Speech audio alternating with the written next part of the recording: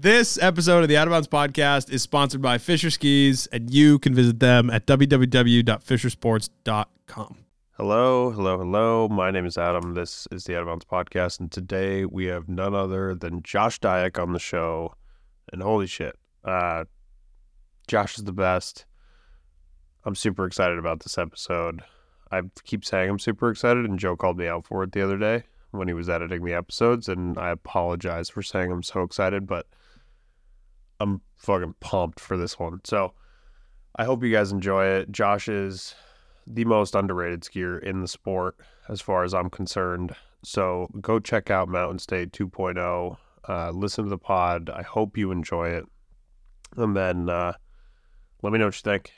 I had a good time with this one. The audio is a little different than normal, or maybe it's a little more normal lately, but we're back. We got a new setup and stuff, so stuff will start to change a little bit audio wise, but this episode is so good nonetheless. So before we jump into that, we have a couple sponsors for today's show, one of them being Aspen Snowmass. If you want to go ski the most uninterrupted terrain in the industry, potentially, definitely in Colorado, go to Aspen Snowmass. For more information, you can go to gosnowmass.com. Super easy to fly into Aspen Airport. There's direct flights from most major hubs, and it's some of the best skiing you'll ever do in your life. So gosnowmass.com, get all the info you need, and I'll see you out there. Can't wait. I'm so excited. It's time. So without further ado, here's my friend and yours, Josh Daiek. Tell people who you are, a little bit about yourself, and then we can kind of take from there. Cool. My name's Josh Daiek. I like to call myself a professional ski bum because I make my living in the summer as a carpenter. And yeah, my whole motto in life is work hard, play hard. That's kind of my gig. Nice. Yeah, that's in a nutshell. How did you get into the carpentry side of things? Like, why was that your route? Was it just because you could ski all winter and like make enough money in the summer to support that, or like what was the plan there? It just kind of fell into my hands from a young age. My dad owns a architectural shop in Michigan, where I grew up, just outside of Detroit. And so I grew up working in the shop, probably I think like age 14. Building cabinets and doing custom trims and moldings and really learning fine finish work. And then so I did that all through high school, and it was pretty cool actually, like before CNCs and learning to doing radius work and building stuff with shapers and things that are kind of obsolete now. But doing like cathedral ceilings and churches and all sorts of crazy shit. So it was a good way to cut my teeth. And then when I moved out west, I got a job with a contractor and learned kind of more of the rough aspect and framing and building decks and foundations and all that. So nowadays I can build a house dirt to finish. So it's it's a good thing. Good thing to have in the back pocket. It's hard on the body, but born blue collar and always will be blue collar. And I'm super proud of that. Like I work super hard in everything I do, and it's just kind of the only way I know. Yeah. Do you like doing it? I do. It's hard on the body. That's the only crappy part.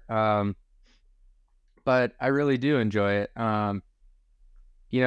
Especially when you're going from nothing and then creating something that's beautiful, almost like a piece of art. As well as, when we do remodels, same thing. You take like some turd and then just make something really nice out of it. And like I was saying with my dad's company, I grew up doing like super fine finish, and it's kind of a lost art.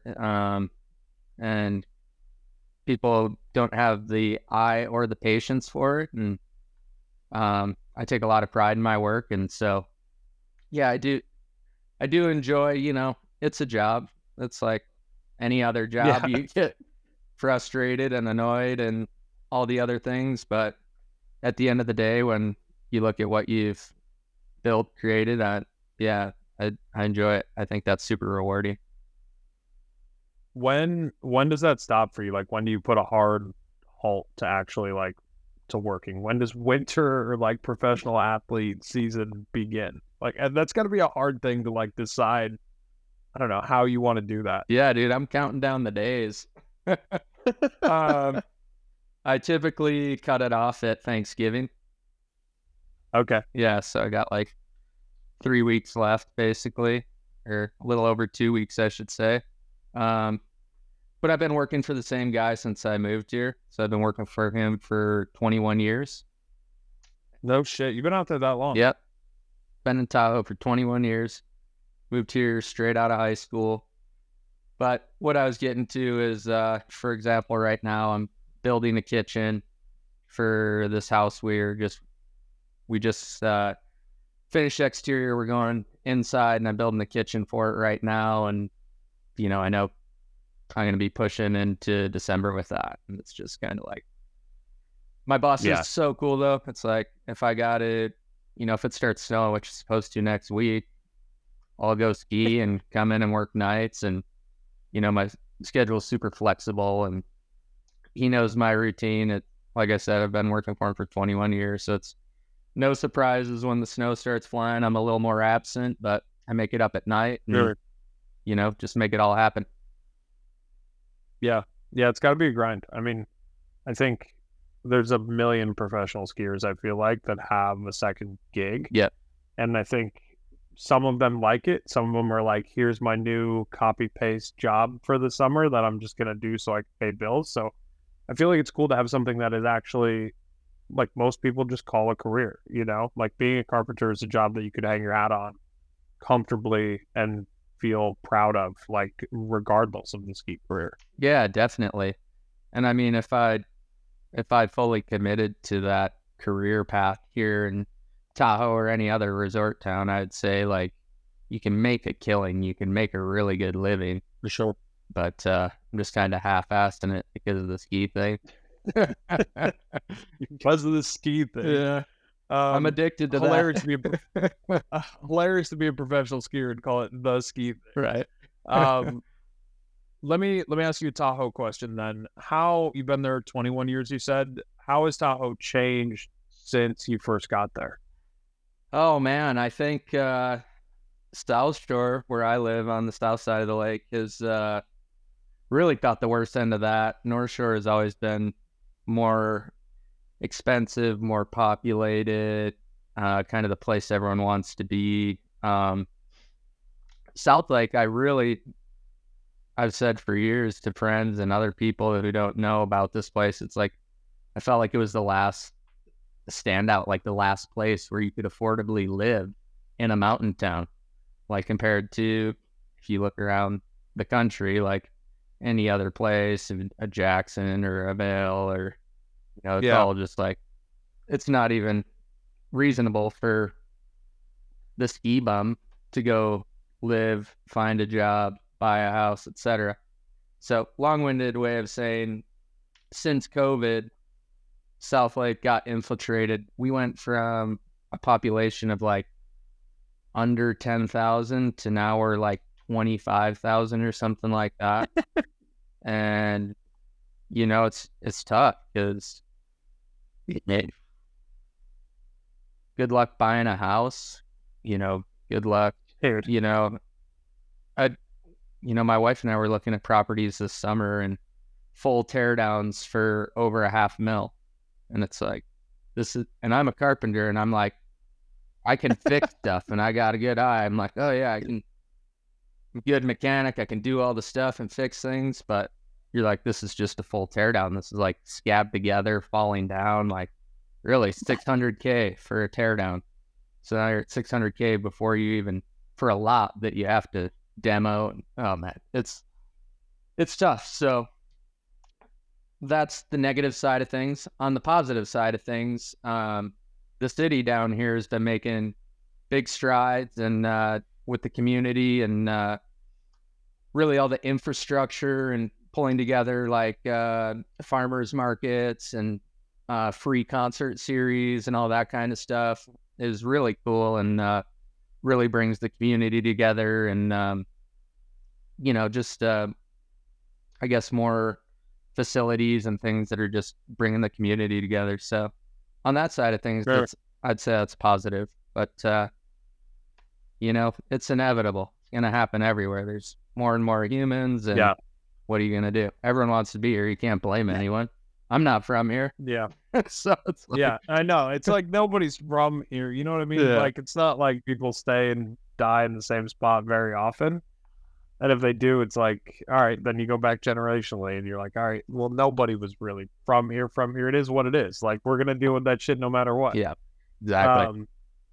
It's crazy to see how much it's blown up, though, over the last few years in particular, because, like, people can work from home. Like, people that used to have to be in the office 5 days a week now have to be in the office 1 day a week. And like some of that is going away, but I don't know. There's a lot of pushback. Like people are like, "Oh, we did our jobs working from home. Why do we have to go in now?" Like, so it's making living like people just live where they want to be, right? And you can't fault them for that. If they got the money to do it, then fuck it. Like they got the money to do it. Yeah. It's just that we don't have the money to do it. Exactly, dude. I can't blame them. I would do the same exact thing. And Oh, 100%. If I had $1 million like ready to go buy a place, sure. Like why the fuck not? Exactly. Like what are you gonna say? Yeah. Like you can't be a hater in that respect, but it's like it just is the situation that everyone's in. Yeah, and it, like I was saying, it's affecting all mountain towns, and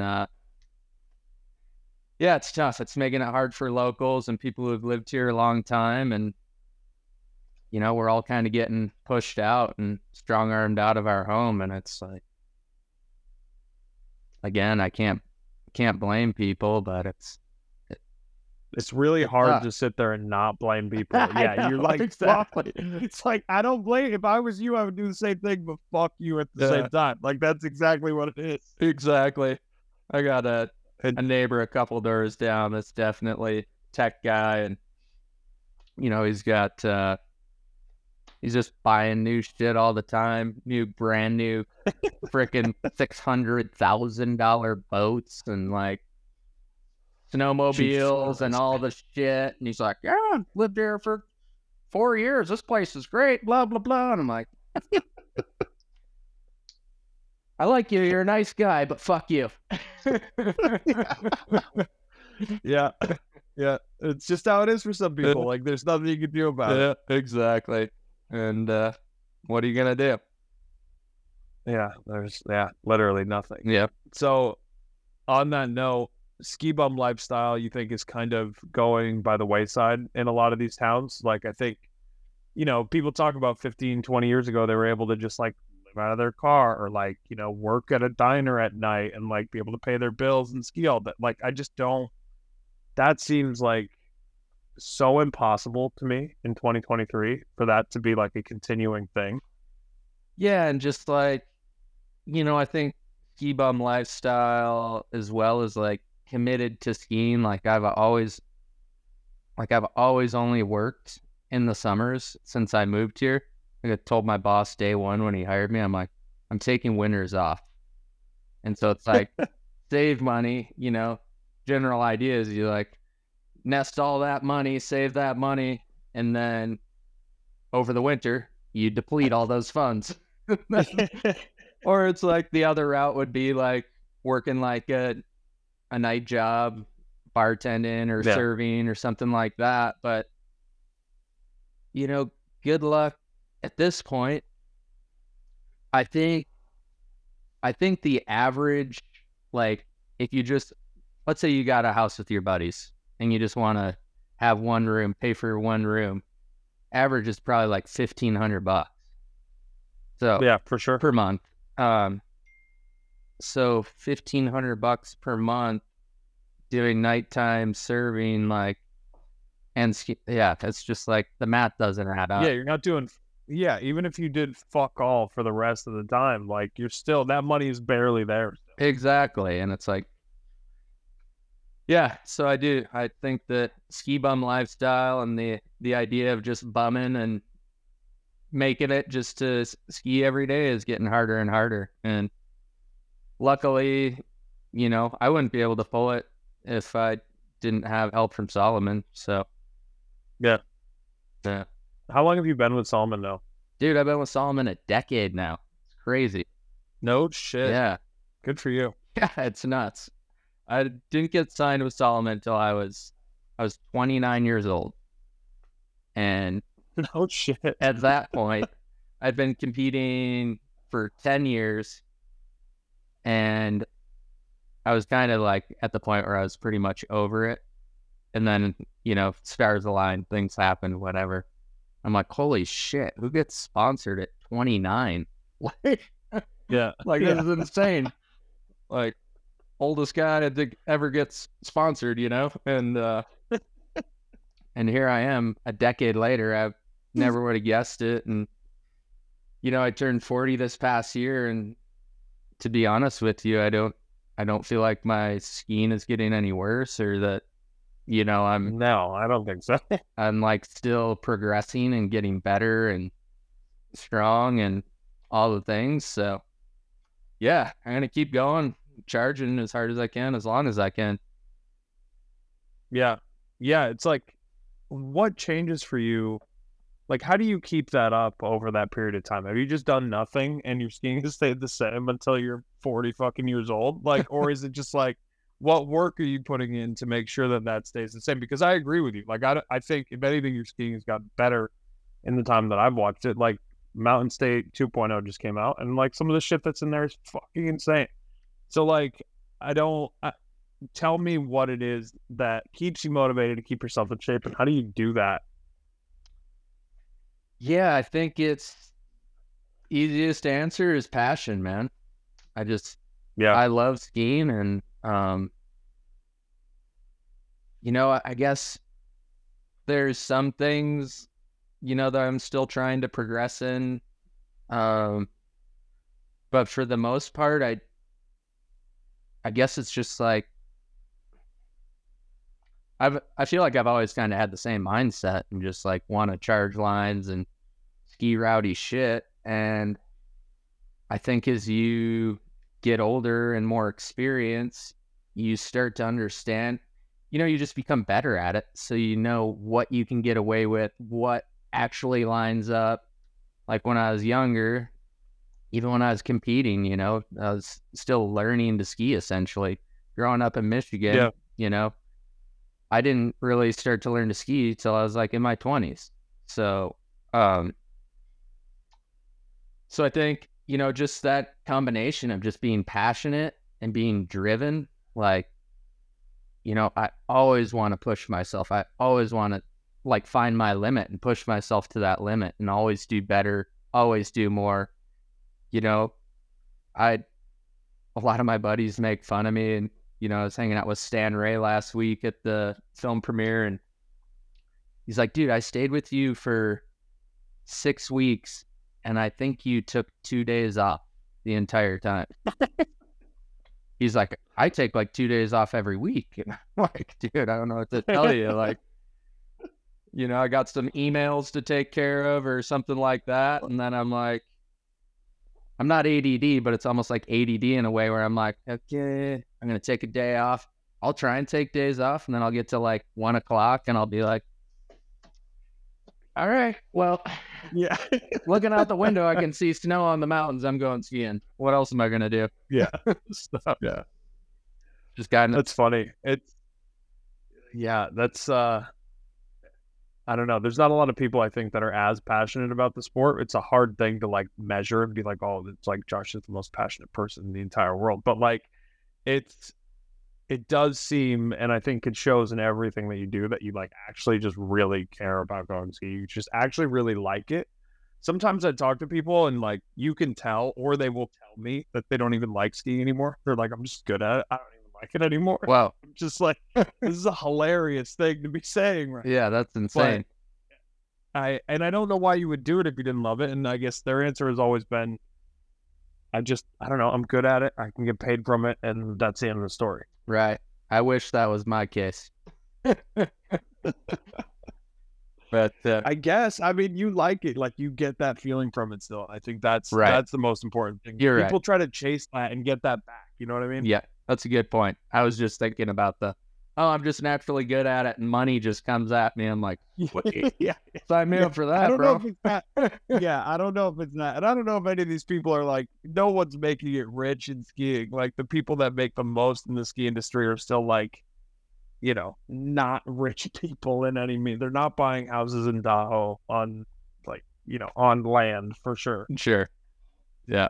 It's just how it goes.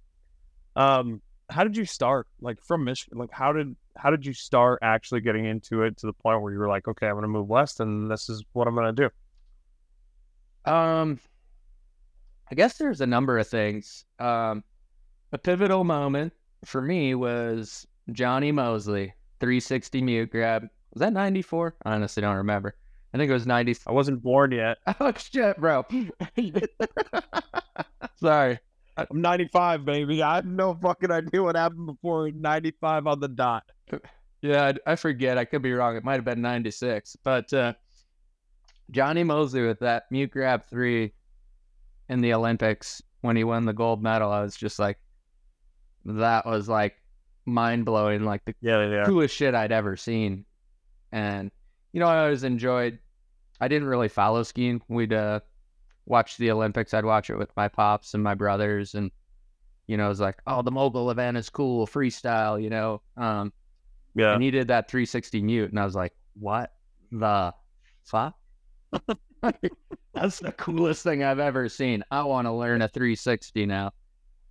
And so I remember from then on, I started like paying more attention and wanting to, you know, find every little jump and try 360s off of it. And then my brother came home one day he was in college, and he came home one day with the ski movie.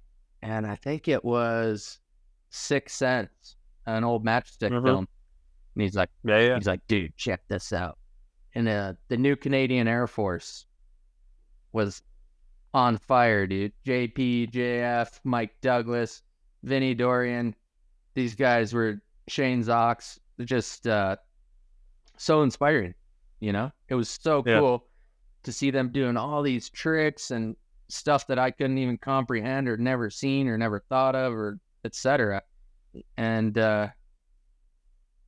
you know, I just watched this stuff, and then it was the same time that, you know, the park revolution was happening. So even in Michigan, at the little 200-foot hill that I grew up skiing, they were starting to push up jumps and make terrain park features, and it was just such a cool time. And I was like learning new tricks every day, 3s, and then like 5s, and then 7s. And this is when I was in probably junior and senior year. I joined the ski team so I could take the bus to the local hill, and started hitting all the jumps and figuring out tricks. And I was like, this is the coolest shit ever. I just want to do this every day. And I was talking to my cousin who lived in Tahoe, and he's like, dude, you should come out here. I was like, well, I got to go to college. Like any kid in high school thinks. You're like, well, I need to go to college. He's like, there's a community college just down the street. You can go to college and go skiing every day. I was like, no way, sick. He's like, yeah, like I got an extra room. You can come stay with me. I was like, dude, I'm in. So my senior year on spring break, all my buddies were like going to Cancun. They're like, you want to go? I was like, I'm going to go to Lake Tahoe and go skiing.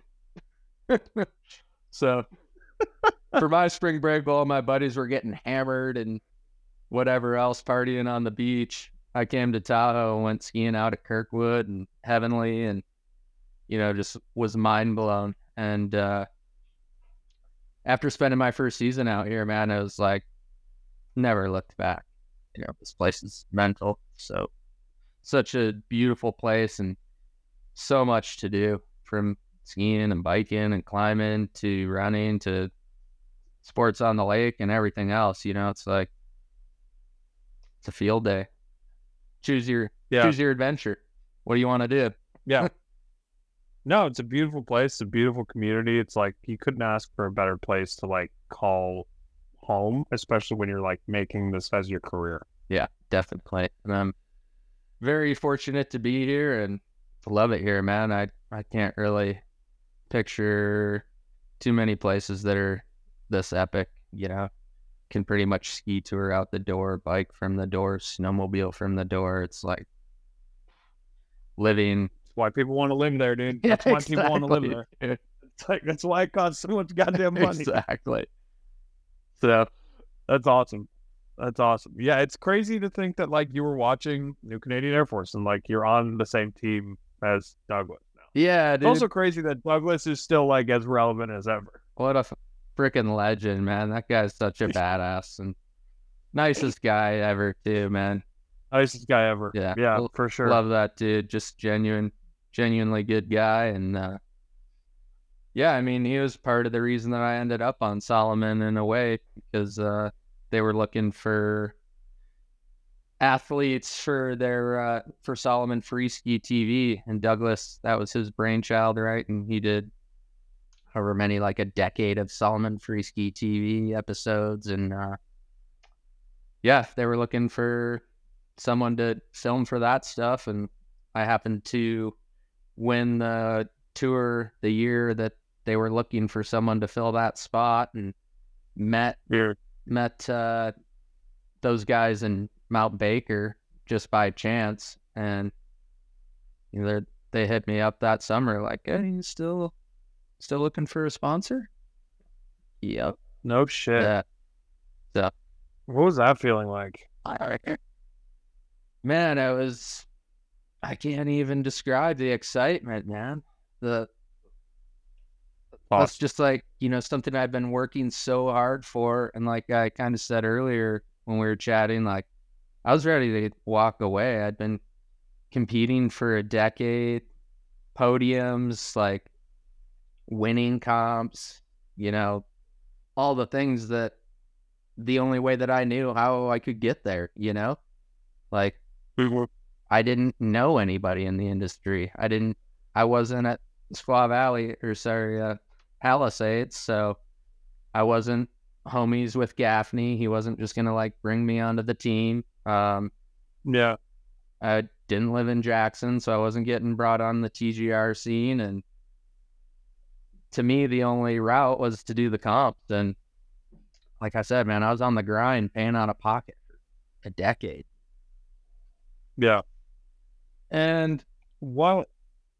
Go ahead. I was just gonna say, to fill in that story a little more, I met Casey Dean through ski comps, and he's like, "Dude, you should come shoot photos with me and my buddy Grant Gunderson." I was like, "All right," and so that's what landed me in Mount Baker. And then they were filming an episode for Free Ski TV. I was like, "Oh, like I met all Cody and Chris Rubens, and I think Abma was there, and I was like, hey, can I just like tag along with you guys?" And they're kind of like, "No, dude, we're filming." They're like, "Oh, shit. Well, like you guys are shooting photos with Gunderson too. Like maybe after you guys go like ski and do your thing, I'll just take the leftovers and try and get a photo." And they're like, I guess so. And then there's this cliff. I sent this like probably like 50-foot backflip and just got like this crazy wind that caught my tips. I totally ate shit right in front of everyone. That was my first shot with them, and they're like, "Wait, what's up with this guy? This guy's a maniac." And but then I ended up, they're like, "Well, that was pretty rowdy. Like, why don't you come film with us the rest of the day?" And got a bunch of good shots, and they're like, "Oh, wait, this guy can ski. Like, why don't you film with us the rest of the week?" And that was kind of my foot in the door. It was just by chance in the right place at the right time. And yeah, the rest is history. Deuter is a sponsor of the Out of Bounds podcast, and I cannot tell you how much I use Deuter products. I say Deuter products, and it sounds like a generic ad read, but like I have 20 Deuter bags, and every one of them I use for a different purpose. I have like a weird bag fetish, and I have for a while, and the stuff is just so dialed. I have a bag for basically every need that I could want, whether I needed an Abbey bag, I need a bag for regular backcountry touring, for lightweight bag setup, for honestly like bicycle touring. They make some awesome frame bags, handlebar bags, and saddle bags, and even just travel. I mean, their duffel bags are the best. They're my favorite. I have like one of every size of every color, and it is awesome. So if you want to get yourself a new bag, go to deuterusa.com or deuter.com, DEUTER, today. Let me ask you this then, to kind of pick back up. If you're doing this all again in 2023, right? Say you started all over. Is it, in your mind, more difficult to kind of take that professional skier avenue in current time or when you started? Because I think there's a very good argument for both. Yeah, it's kind of tough. I feel like, to just answer the question, I would say it's probably harder these days. But I also think, and I say it's harder because there's a bigger talent pool, right? There's all these kids brought up in the free ride programs now. Like, we're seeing the first generation of the free ride programs, and it shows on the free ride tour. It's like all these kids grew up from under 10 years old, learning to jump off cliffs, hit jumps and spin and flip, yada, yada, yada. So the talent pool is a lot bigger. But I think these days with social media, if you can be creative and come up with some sort of cool content idea, or like with a YouTube channel or something like that, and create a following, then it's kind of like in your hands. Like, you can create a position for yourself and create value for yourself, where in the past, like I was saying to you, is like, if you weren't like buddies with the filmer or the photographer, then good fucking luck. Because like I said, Like, who are you? the other avenue, as I was always told, was like the free ski tour. And I was doing the tour, I was podiums and everything else, and it was like, no one gave a shit. Or like, well, did you see Sage in the TGR film? Like, yeah, I've been watching that for a long time, but like, can anyone else get a turn, or Yeah. why don't you just keep doing comps? Sweet. Yeah.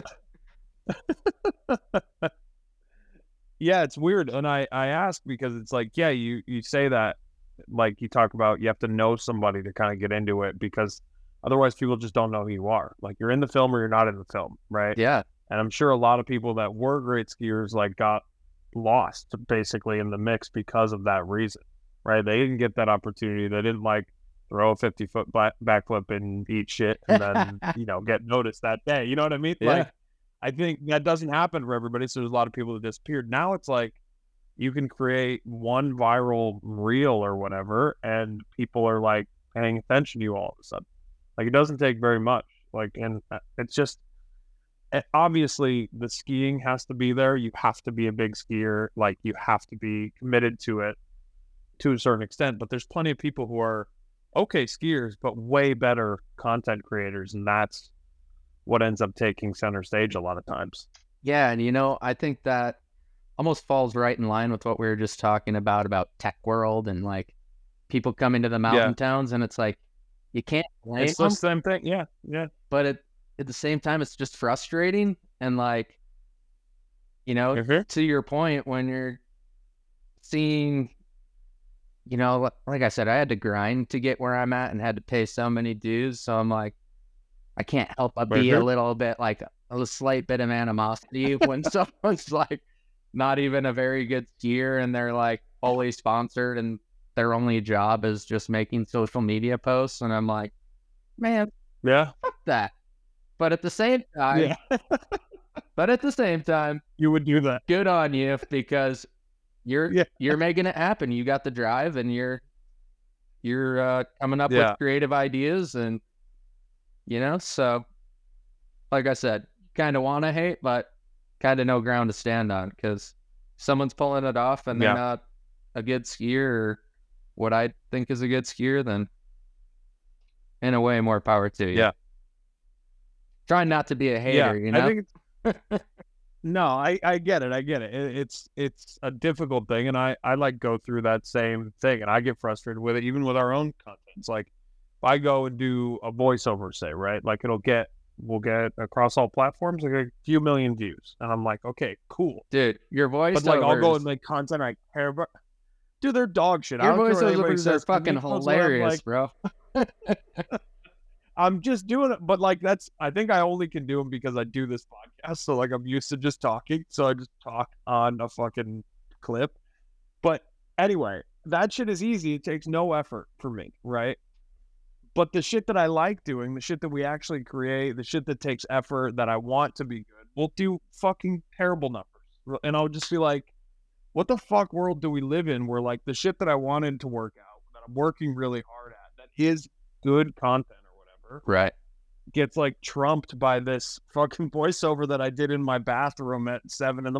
You know what I mean? Right. Yeah. You know, it's even with like viral style content these days, it's like you remember the first time you saw Travis Pastrana do a double backflip on a dirt bike, like literally like holding the skull fragments so it didn't explode out. Yeah. And now it's like every pro moto guys doing dub backs, and you're just kind of like strolling through, like, nah, yep, boring. So, yeah, it's fine. Seen that? Like, yeah, like what? Dude just did a double backflip on a motorcycle, bro. That's insane. I know.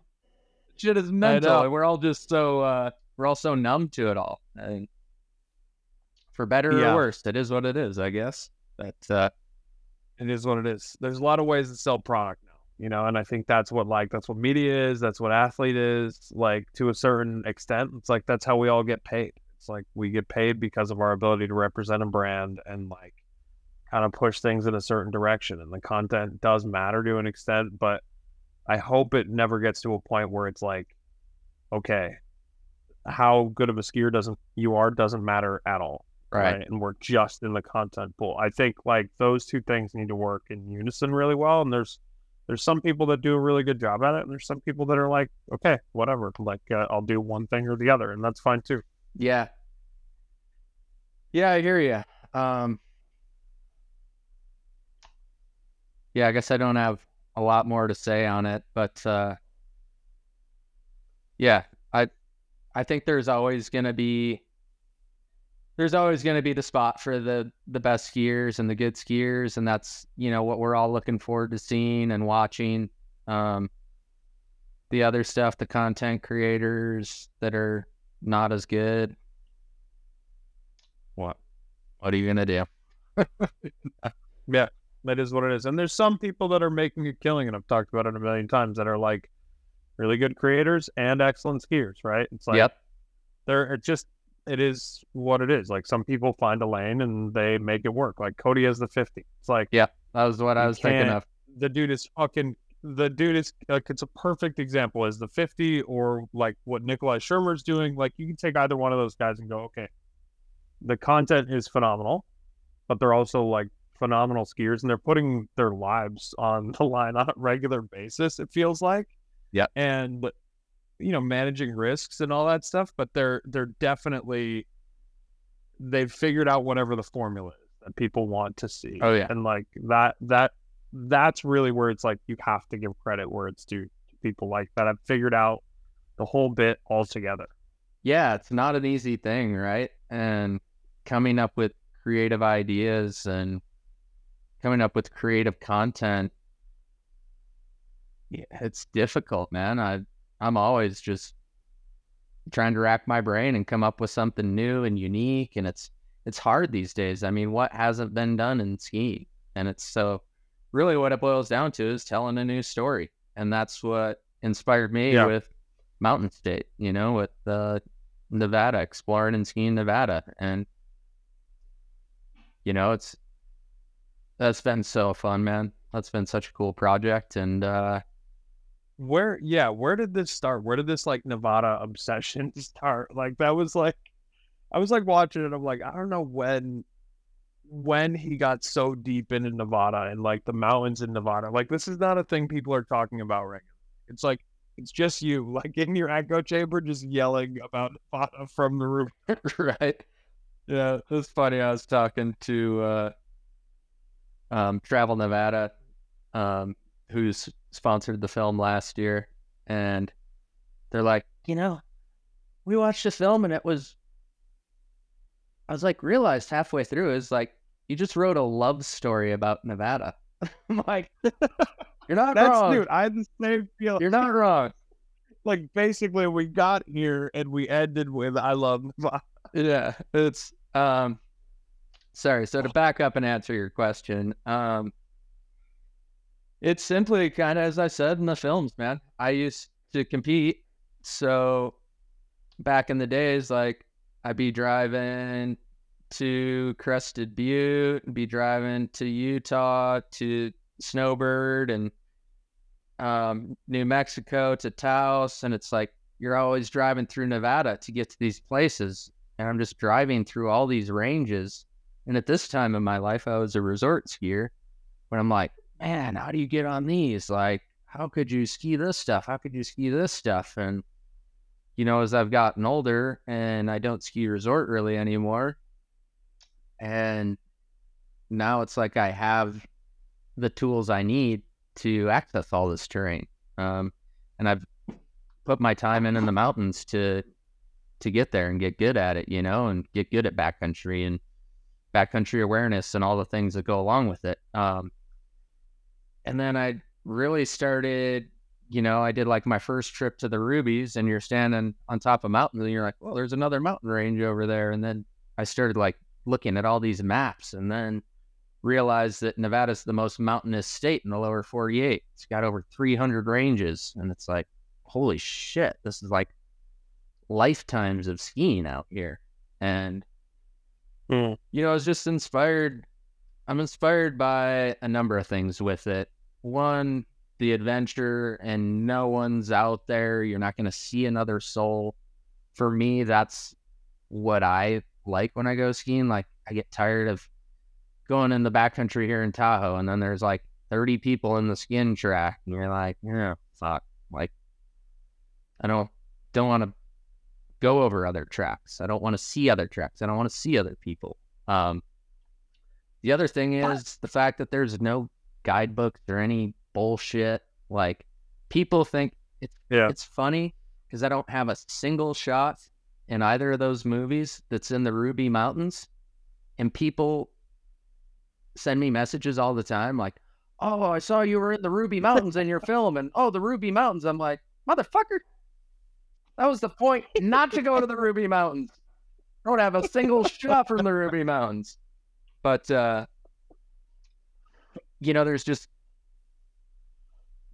to me, that's what's fun. Like, I like cracking the code, as I like to say, and it's not like I'm just going out there blind and like, oh, let's go see if there's stuff in this range. Like, I'm scouring over all these maps. I'm looking through the Google Earth, and you kind of start to get a feeling for like what's going to be good. And so that it's like, okay, I think this face is going to be sick. Well, how do we get to that face? Okay, well, we got to take this highway, then there's some dirt road, and then you get to like do the Google Street View in some spots, and you're like, oh fuck, that dirt road is like private property. There's a fence there or something, or a gate, and then you're like, okay, can we get in through this access, or how do we get closer? We have to fucking walk this whole way to get in there for one peak, So it's like all the troubleshooting and problem solving. Like, I love that kind of stuff. And so going out there and just camping in the middle of nowhere, figuring out how to approach and access these things is just like the whole accumulation of things is addicting. It's super rewarding. And then when you get to stand on these peaks and you're just standing on a 12,000 foot peak looking down 7,000 feet to the valley floor and to the desert where it's just brown, you're like, whoa. Wild. There's no one for 100, 200 miles. Like, this is insane. Yeah, it's cool. It's the coolest. I think it's the epitome of backcountry skiing. I mean, there's stuff like up in AK and BC Yeah, for yeah. sure. That's the same way, but kind of for lower 48, it's kind of the bee's knees or the cat's pajamas. So let me ask you this then. Why are you telling everybody? why you like come to Nevada, come skiing in Nevada? Here's all the spot. You can see how obsessed you are with it in the film currently right now. Yeah.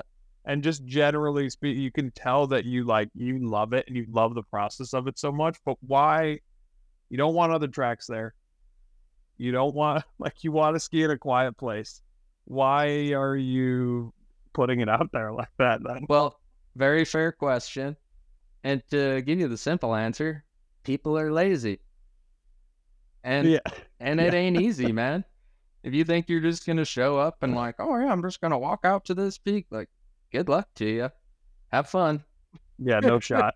Yeah. So I'm honestly not even. Yeah, it looks like it sucks ass. Like, it really looks like it sucks ass, to be honest with you. It's a struggle fest, man. It ain't easy. But like I said, the reward when you pay your dues and work hard to get something and then you get that reward, it's like so much better than like, just sledding to the top of a peak and you're like, oh, cool, let's ski down. And then you just like lap this thing on a snowmobile. You're like, yeah, that was really fun. But the reward, like, nowhere near the same as like putting in a ton of effort, a ton of research. And like I said, I'm not like giving away, like, I'll name ranges that I'm at, but if people find the stuff that I'm skiing, like, more power to you. But I'm not concerned for a second, dude. We're deep in the middle of nowhere. And and that no one's coming out there. No one's gonna go out there. I mean, I think it's gonna draw people into the Rubies and some of the places that are easier to access, but I'm not too concerned with the places I want to go. There's still so much I haven't even skied that I'm still got pinned on the map. I got like pins all over Nevada, so still more to do. I don't think I love this obsession. I really do.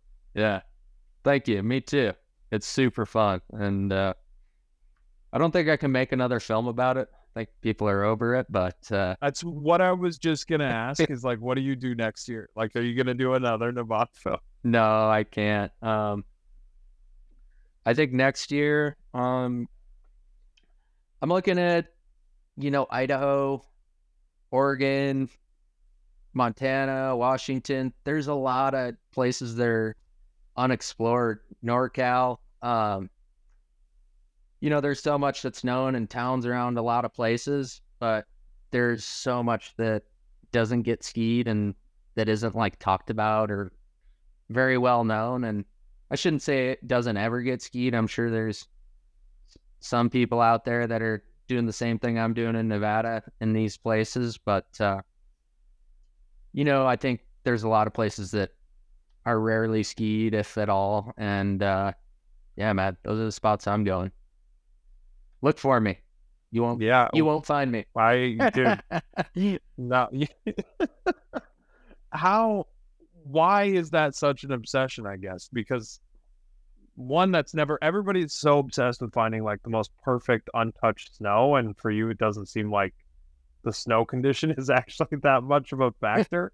Like if it's dog shit and it holds, that's cool. Yeah. Like I'll go ski that, and I got to ski that today. Like it's just a very different outlook, I think, than what most people have.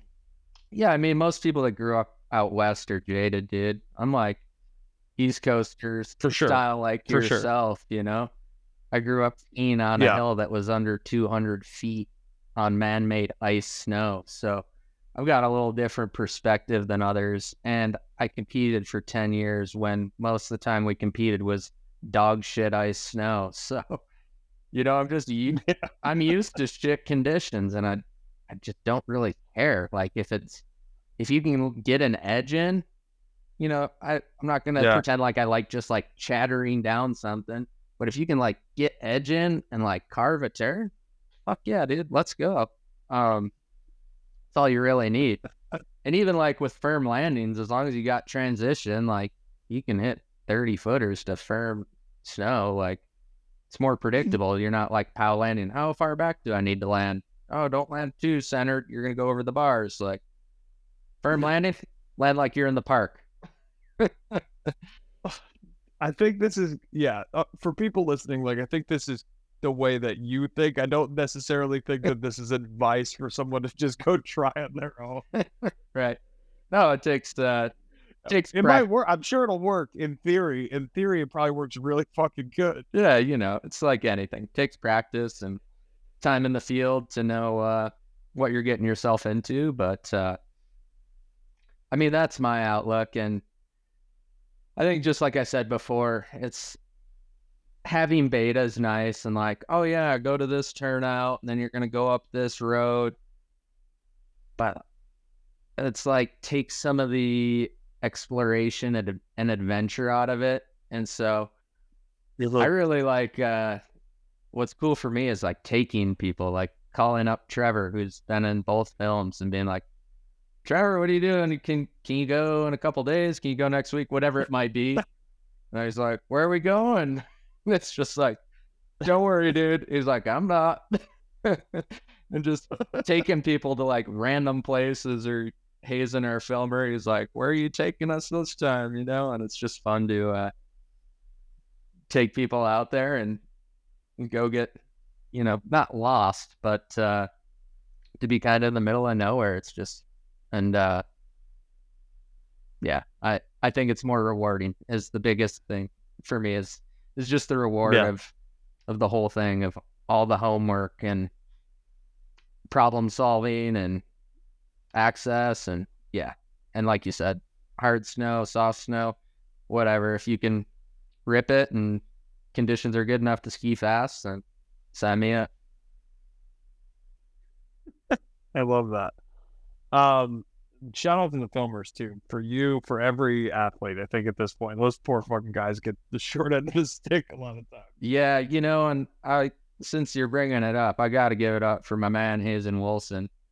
This guy is such a G. He's so good at his job, multifaceted, and he can hike. He's fit as could be. The guy can hike as fast or keep up with me.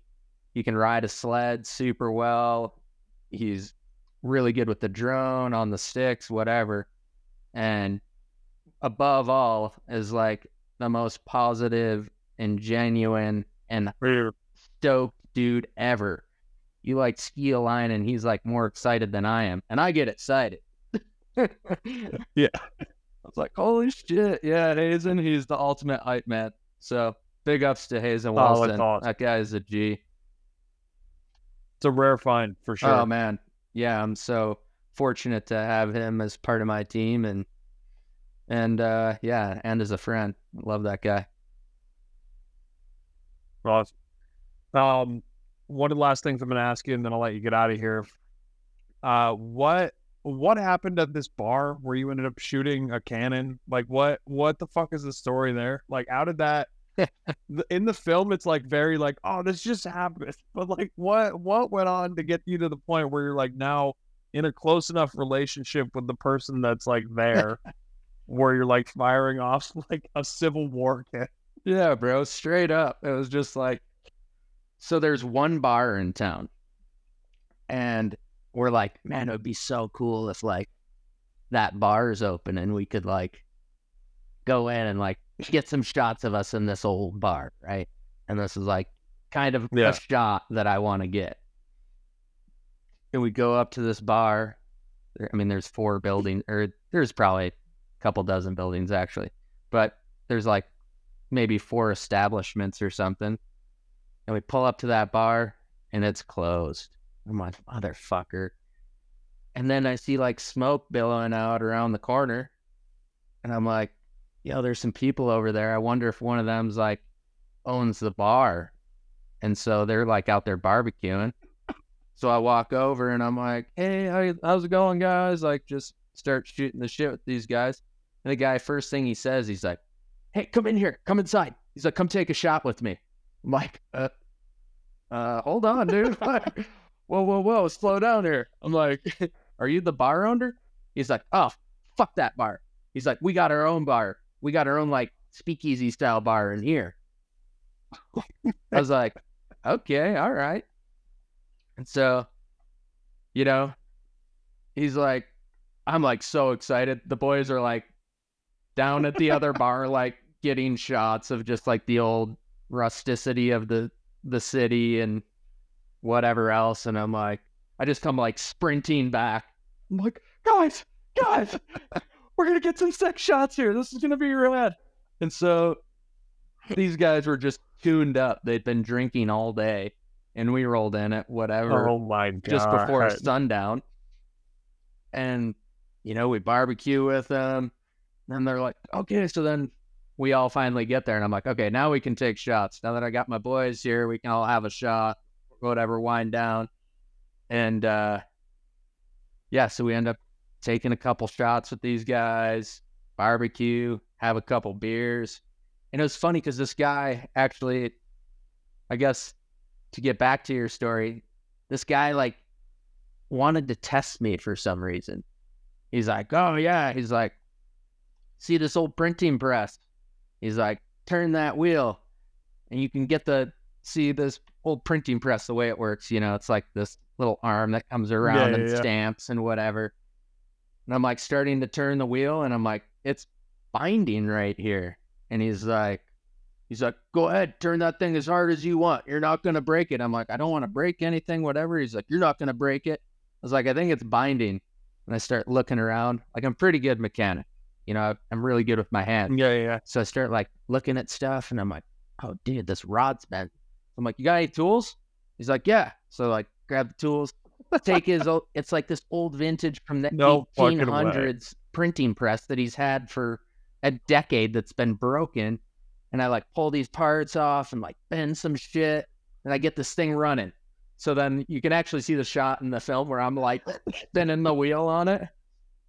He's like, holy shit, you got it working, sweet. And then he's like, and this guy was a wealth of knowledge. It was so cool. He knew like everything about this old mining town. And Oh God. at any rate, he's like telling us all these stories about the yada yada. And then he's like, God, check out this bear trap. He's like, you get this clamp and this. He's like, you think you can figure it out? I'm like, guarantee I can figure it out. Let me see that thing, dude. So he was like challenging me to get this bear To fix all the shit sticking around. to get this bear trap fixed or get this bear trap working. And then like, you know, he was just like challenging me on all this stuff. And then at one point he just like let loose. He's like, you're the man. He's like, all right. And then we were just kind of in. He's like, you guys are staying here tonight. Let's do another shot. So we ended up partying with these guys. And, you know, we were like, at some point, Trevor was like, what's up with the cannon? He's like, I want to shoot the cannon. And Trevor shot that cannon probably 6 times that night, dude. It was hilarious. He was just on one, and the dude just kept bringing more gunpowder out. Trevor was like packing that thing, and No way. and so we all got a turn to fire that thing off. And yeah, that was really cool. And like I said, man, it was just like so out of nowhere. And all I was looking for was like a shot of us sitting in this bar with some old memorabilia on the walls. Then it turned into this crazy kind of party. Yeah, it was fun. I like how you're like, oh, he was testing me, but really like this guy was just trying to get you to fix all the shit at his place. Right? It's like, this fucking guy thinks I'm testing him, dude. Yeah, it was pretty funny. Oh, But that's amazing. yeah, really cool experience. I can't think of a better way to end than that. It's incredible. So what I need now is for you to tell people where they can find Mountain State 2.0, they can find you, and all that good stuff. Yeah, so to find me is super simple. Instagram, my name is at Josh Daiek, JOSHDAIEK. My film Mountain State 2.0, you can find on YouTube. Easiest way is just search that Mountain State 2.0. And yeah, that's that.